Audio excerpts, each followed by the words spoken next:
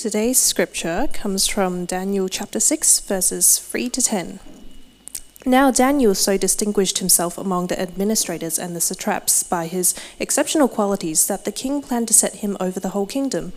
At this, the grounds were charges against Daniel in his conduct of government affairs, but they were unable to do so. They could find no corruption in him, because he was trustworthy and neither corrupt nor negligent. Finally, these men said, "We will never find any basis for charges against this man Daniel unless it has something to do with the law of his God." So the administrators and the satraps went as a group to the king and said, "O King Darius, live forever. The royal administrators, prefects, satraps, advisors, and governors have all agreed that the king should issue an edict and enforce a decree that anyone who prays to any god or man during the next 30 days, except to you, O king, shall be thrown into the lion's den. Now, O king, issue the decree and put it in writing so that it cannot be altered in accordance with the laws of the Medes and Persians, which cannot be repealed." So King Darius put the decree in writing. Now, when Daniel learned that the decree had been published, he went home to his upstairs room where the windows opened towards Jerusalem. 3 times a day he got down on his knees and prayed, giving thanks to his God, just as he had done before. This is the word of the Lord.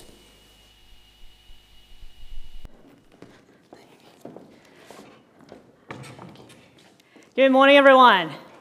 Well, today was a special rocket graduation ceremony, and I really want to also take this opportunity to thank Aggie for taking the role of coordinating for many years. And it just reminds me of I studied education, and my very first prac, my teacher, you ask a lot of questions. That's what they encourage you to do, and ask lots of questions. And my prac teacher told me, I remember this so clearly, and she said that this is primary teaching, they say that they always put, well, in her school at least, they always put the best teachers on kindy, which is actually your prep. Okay, so this is in Sydney, sorry. So they always put the best teacher in prep because that's where they begin, and they really want to get the foundations right. And so I'm really thankful that God has placed Aggie in the coordinating of Rocket Ministry, because that's where we start from the very beginning. And these kids, I just could see in 10, 15, 20 years' time, they're going to come out amazing. They're going to be the next great leaders. They're going to be the ones playing drums and leading worship, and who knows, maybe another 30 years, they'll actually be here preaching to the next group of people. So can we give a big round of applause to Aggie, please? And also, if you were able to see the certificates that the kids were holding up, Harmo actually designed them. They're really cool, right? So she does do some freelancing if you guys ever need some design work. Maybe she'll do some mates rates, who knows. But it's really awesome. So thank you to Harmo and a lot of designers in our church who they do it for free. And we really appreciate everyone helping out to make our services and make our community so awesome. And so today we come to the final week in our Daniel series, and we're looking at probably the most famous story of Daniel, which is about him and the lion's den. And the theme I want us to think about today is actually on courage. What is courage? And to kick off, I'd like to give an illustration. My parents used to say that I was a very brave child, and they told me that prior to coming to Australia, so up till 4 years old, I came to Australia when I was 4 years old, up to 4 years old, I was living in Hong Kong with my family, and we used to sometimes go out to restaurants for dinner. And so my parents would take my brother and I out for dinner. They sit down, around those tables, usually it's Chinese restaurants, because my parents love Chinese food, which I've come to really not like so much. But now that I've come to Melbourne, the Chinese food is actually really good. So wow, full circle, am I right? Anyways, I digressed a little bit, but they take us out to the restaurants, sit down, and parents will move around a little bit, and then they look away, and then a second later they turn around, and it's like Rachel, I have disappeared. And where's Rachel? Leila Han. Leila Han is actually my Chinese name. And the way my mom tells, it's really funny. Every time she says my Chinese name, it's really cool. But she's like, Leila Han. And then they have a look around, and then very quickly they notice that somehow I've managed to make my way across to the other table, and I'm just chatting with these strangers. And so that's an early story that they would tell about me. Now, I have no recollection about these events at all, because for as long as I can remember, actually, I was a very nervous child.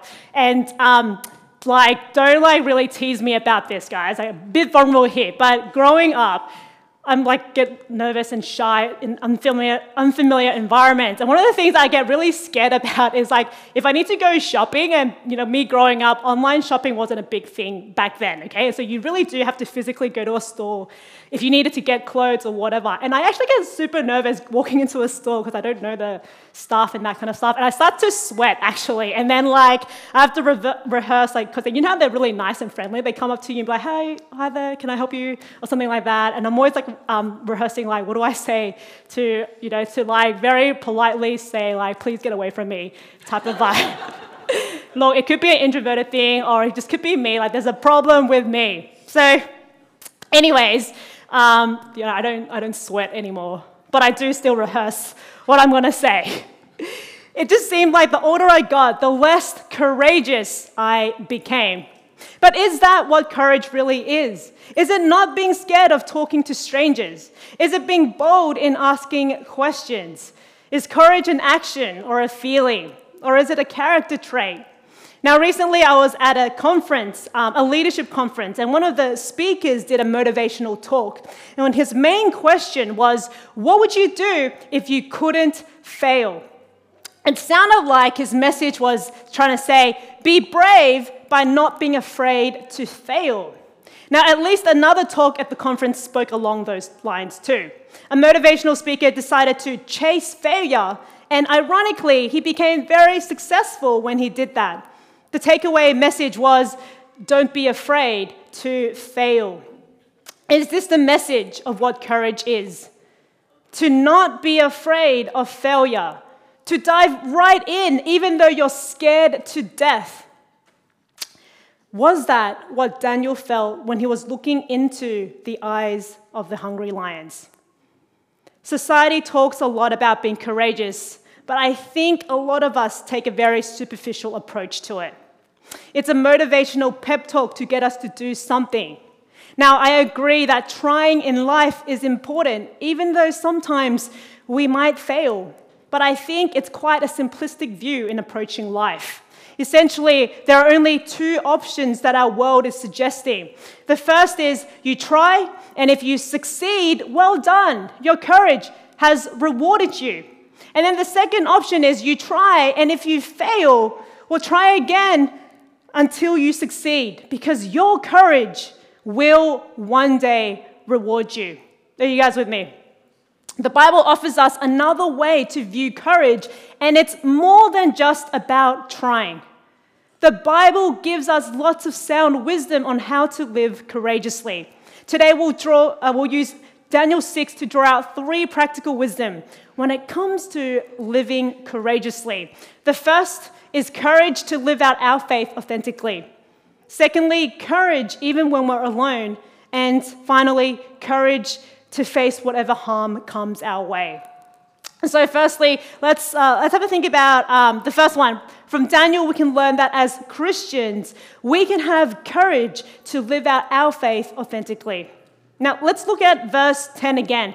It says, now when Daniel learned that the decree had been published, he went home to his upstairs room where the windows opened toward Jerusalem. 3 times a day, he got down on his knees and prayed, giving thanks to his God, just as he had done before. There was a plot to get rid of Daniel, which we will look at in our next section. Daniel was basically forced to change what he was doing. Otherwise, he'll face dire consequences. He'll be eaten by lions, and he'll be known as the king's advisor who disobeyed the king's commands. His life and reputation was at stake. All Daniel had to do was don't pray so openly for 30 days. 30 days. You can still pray, just do it privately. Don't let anyone see. How hard is it to give up something for 30 days? The answer should be not hard at all, because your life depends on it. But it's really interesting to see that he continued to do what he had always practiced doing.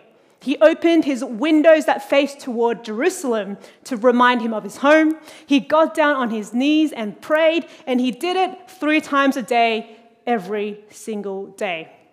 Think about this. Daniel was the type of man who can adapt to changes, right? He lived as an exile and he served under 5 different kings across 2 major empires. Daniel can adapt to changes, but the reason why he was so adamant about praying daily with his windows opened was because he wanted to be a Christian witness for God. He believed in the one true God, and he wasn't going to let a decree scare him into turning away from God.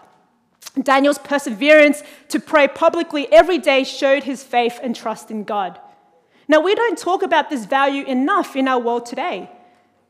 We live in a world that's constantly changing, and we're trying to find the next big thing to catapult our career or change our lives. Society teaches these common mantras, such as, don't be afraid to quit your job and pursue your dreams. Don't be afraid to start a new relationship. Don't be afraid to stand out from the crowd. But Daniel didn't live by that principle. Daniel's faith started with his deep understanding of who God is, what his relationship with God is, and how he should live his life because of his relationship with God.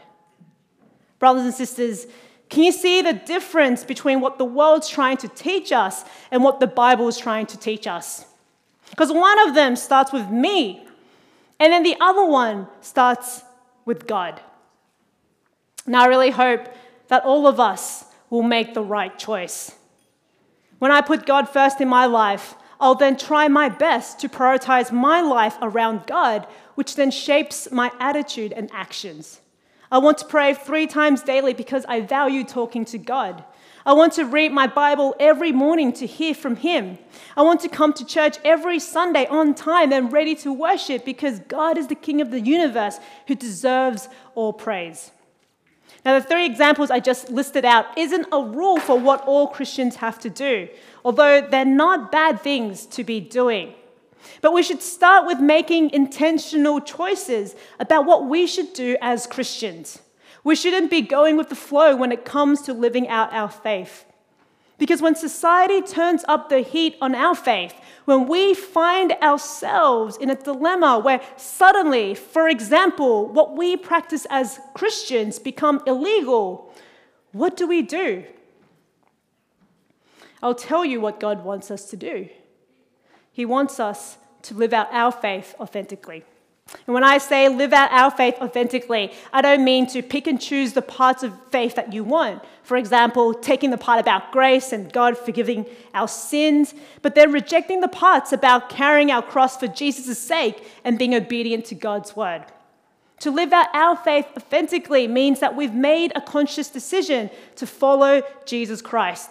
And because of that, we let the Holy Spirit transform our lives to become more like Jesus, which means we may be giving up old sinful habits and picking up godly habits. Are you guys with me? We strive to live our lives that's pleasing to God, no matter what challenge or opposition we face.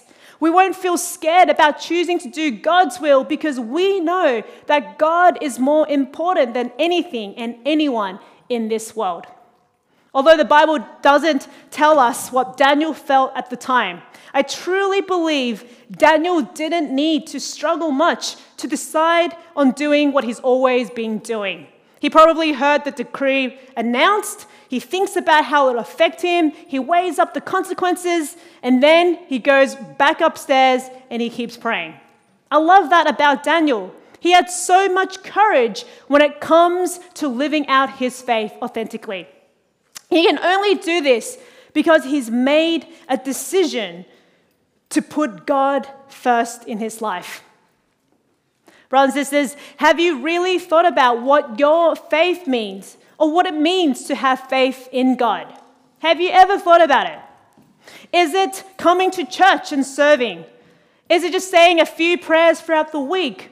Or is it just reading the Bible before bedtime? Now, all those things I've listed are examples of what Christians do.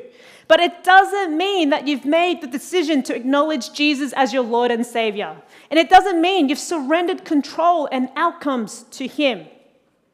What does it mean to live out your faith authentically? Who or what might affect you from living out your faith authentically? Would you have courage to stand firmly in your faith and keep living out your Christian life. Don't be afraid to stand up for your faith. Don't be afraid because it's the right thing to do. God wants you to put him first and to live out your faith authentically. Now, the second practical wisdom is to have courage even when we're alone. The opening of chapter 6 tells us how Daniel has risen to a prominent position. He was one of 3 administrators who oversaw 120 satraps. Now, a satrap was a governor of an ancient Persian province. And so Daniel would have probably overseen 40 satraps who each oversaw a province each. Daniel had a lot of influence, and his position in the Persian Empire was very high. Verse 3 tells us that Daniel so distinguished himself among the administrators and the satraps by his exceptional qualities that the king planned to set him over the whole kingdom.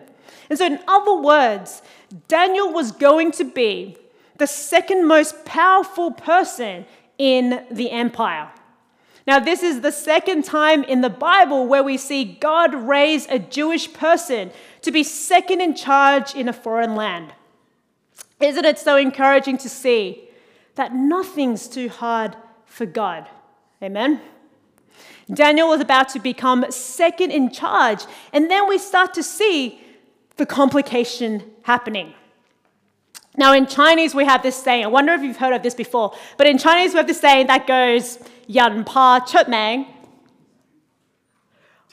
Was it you, Joseph? Yan pa chut mang, ju pa fei. Which means when pigs are nice and fat, they get ready to be slaughtered. When humans get too famous or successful, they're bound to attract jealousy. Yes? And that's exactly what was happening with Daniel. The other administrators and satraps became very jealous of Daniel, and they tried to find grounds to dismiss him. But they couldn't find any corruption or negligence on his part because Daniel was trustworthy. And so the only thing they could do was try to trap him with his faith. Isn't it interesting that sometimes people will try to use our faith against us? They might say that Christians are bigots for taking a stance on certain areas, or they say that Christians are prudes for not doing what everyone else in society does. In times like these, we might feel alone in where we stand. You will notice too that this passage doesn't mention Daniel's friends. And so like Daniel, sometimes it may feel like the whole world is against us. When it feels like we're alone, it's a lot harder to fight against culture. There's no one to support and encourage us, and there's no one to tell us that we're doing the right thing when we choose to live out our faith authentically. Daniel had to face the cheap tactics of these powerful men in the Persian Empire, and also to face the king, who obviously wasn't really a wise guy at all because he was easily manipulated by those people. This was one up against the pressures and attacks of many who hated him and what he stood for. But Daniel persevered. He had courage even when he was all alone. I believe we can be courageous too, even when it feels like we might be doing this alone. The secret, I think, is in our prayer life. Daniel prayed 3 times every day. His source of strength came from a constant reliance and communication with God. When we pray to God, we know that we're never, ever alone because God is always here with us and he cares about our lives, our needs, and our worries too. Praying is so important, and it must be done in tangent with reading God's word. Someone once said that prayer is our response to God's word. God has made the first move. He's revealed himself to us through creation, through Jesus, the Holy Spirit, and his word. And all we need to do now is to speak back to him. God wants us to talk to him through prayer, and he wants us to hear him through his word.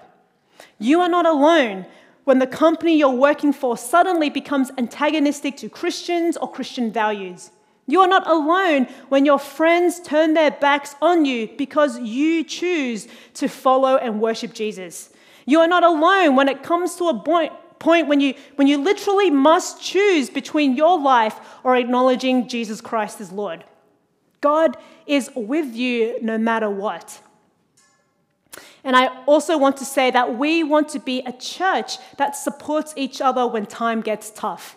We want to literally and metaphorically be holding hands together as we face the hardest challenges that face us as Christians today. We look back at Daniel's stories and we talk about how amazing it was for him and his friends to survive and thrive in a hostile, non-Christian environment. But what about us? Who will look back at what we've done at NLEC 10, 20 years from now and say what amazing things we've done for the sake of God? Will people who come after us say that in the 2020s, we stood faithful to worship God even when churches are declining in Australia? Will people who come after us say that in the 2020s, we took the risk to spend lots of money on our Christmas outreach events so that people would come to hear and know Jesus? Or would we be forgotten? Now, I'm not talking about being individually forgotten. I'm talking about us as a church community taking a stand for God, making a commitment to put Jesus first in our lives and to build this church we call home. We're in this together. So don't be afraid. God is with us. Prioritize prayer and reading the Bible in your life. Keep plugging into our church community. Let's live out our faith authentically together for Jesus. Amen. The final practical wisdom we can learn from this chapter of Daniel is to have courage to face whatever harm comes our way. Daniel made his decision to continue living out his faith authentically, which means he had to face the consequences. Daniel didn't know the outcome. He probably expected to be eaten by the lions. Now the question is, how can we keep living faithfully when death or enormous pain is staring us in the face? It's hard. I've tried to ask myself many times this question. If someone put a gun to my head and asked me if I believe in God or not, will I answer yes or no? Has anyone else ever asked themselves the same questions? Or everyone's like, wow, it's a Christian thing to ask ourselves. And I like to think that I would say yes. But in the back of my mind, when the rubber hits the road, I think I actually might end up saying no. I want to be the first to confess that I don't find it easy at all to be courageous when the consequences of choosing to be obedient to God will mean that I'll be uncomfortable, or I'll be rejected, I'll be physically hurt, I'll be struggling financially, or to lose something or someone important to me. I don't find it easy. And when the stakes are that high, it's not just about psyching yourself up and then jumping in headfirst and praying for the best. Courage in God or faith in God is grounded in truth based on who God is, what He's done, and what He's promised to do. Do you guys understand what I'm trying to say? And so just a very simple example about what it means to be grounded in truth. We know that God is loving and kind to us, and He will never pull pranks on us to taunt us. And we've seen in numerous stories from the Bible, in our own lives, and hearing testimony from other people too, about the way God guides us in our lives. And finally, we know from the Bible that God has promised us eternal life with Him if we put our faith and trust in Jesus. Knowing these truths, for example, gives me courage to be obedient to God because I trust that God cares for me, and I have solid hope in the future that I'm going to a better place. I love the declaration that King Darius gives after he witnesses God saving Daniel. Verses 26 to 27 says, this is from King Darius. He says, I issue a decree that in every part of my kingdom, people must fear and reverence the God of Daniel, for He is the living God and He endures forever. His kingdom will not be destroyed. His dominion will never end. He rescues and He saves. He performs signs and wonders in the heavens and on the earth. He has rescued Daniel from the power of the lions. King Darius finally gets it because he finally sees in Daniel what Daniel already knew all along. God is the living God who endures forever. God's kingdom will never be destroyed and will never end. God is the God who saves. This is why we can have courage to face whatever harm comes our way. Do you believe in those truths? Do you believe that God is above all our problems? Do you believe that no power or kingdom in this world is any match against God's power and kingdom? I really encourage you guys to read the book of Revelation alongside the book of Daniel, because the book of Revelation is a spoiler to what happens at the end of this world. God wins, and so you should place your bets on him. Bet everything you have on him. Bet your whole life on him. Because when you do, the return will be enormous. Now, to finish up, let me tell you about how God has shaped me in building my courage. Earlier on, I told you about how my parents thought that I was very brave, but in actual fact, I wasn't very brave at all. Because growing up, I was a very anxious child. I get worried about lots of things, and I'm just very insecure about stuff, right? And so I remember growing up, besides the retail stuff where I get all sweaty and nervous about getting in to buy something, but also like during school as well, for some reason, I just don't trust what my teachers say. In that, for example, they would announce tomorrow's Mufti Day, and I get really nervous. So I always have to call my friends and be like, oh, hey, are you sure it's Mufti tomorrow? That kind of stuff. And just really trivial things. I actually rely on my friends a lot. And for me, I knew it became a problem because I'm talking to myself and saying, why am I such a coward in these things, right? It's not meant to be. And because I was a nervous, anxious child growing up, my prayer also has been a lot in praying to God. And I'm really thankful that my parents just encouraged me, Rachel, just pray about anything. God hears all things. And so I would actually pray about the most trivial things in life, I promise you. But in my prayer a lot growing up for many years, I've always added in my prayer too. I always pray to God and ask him, God, would you please make me more brave, more courageous? But then over time, I started to notice that my prayer shifted as well. And I'm really thankful. I think the Holy Spirit was prompting me and changing me in the way I pray. And I found out later on that my prayer shifted from, instead of asking God, please just make me more brave, help me to be able to go into a shop without sweating, into God, would you please make me brave in you? Would you please make me courageous in you? And that really had made a difference in my life. Because I started thinking less about how I wanted to be courageous for myself, and instead thinking about what God wants me to be courageous about, and that I can trust in God in all things. I slowly wanted to be more courageous in loving others, especially those I find it difficult to love. And I started to become more courageous in sharing my faith to others, and to take a leap of faith in serving in full-time ministry. Brothers and sisters, you can be courageous too. Courageous to live out your faith authentically. Courageous even when you're all alone. And courageous to face whatever harm comes your way. Will you be courageous together with me? If you're willing, would I ask you to stand with me and let's pray together. Father God, I thank you so much that you have created us, you love us, and you are so much more powerful than anything we can imagine. Lord, I pray for my brothers and sisters today here. I pray for those who might feel a bit not brave or not courageous. Lord, I pray that you help us to find courage in you, because through you, all things are possible. In you, Lord, we can find the strength to continue to do what you ask us to do. Lord, we want to live out our faith authentically, even when sometimes it feels like we're alone in this.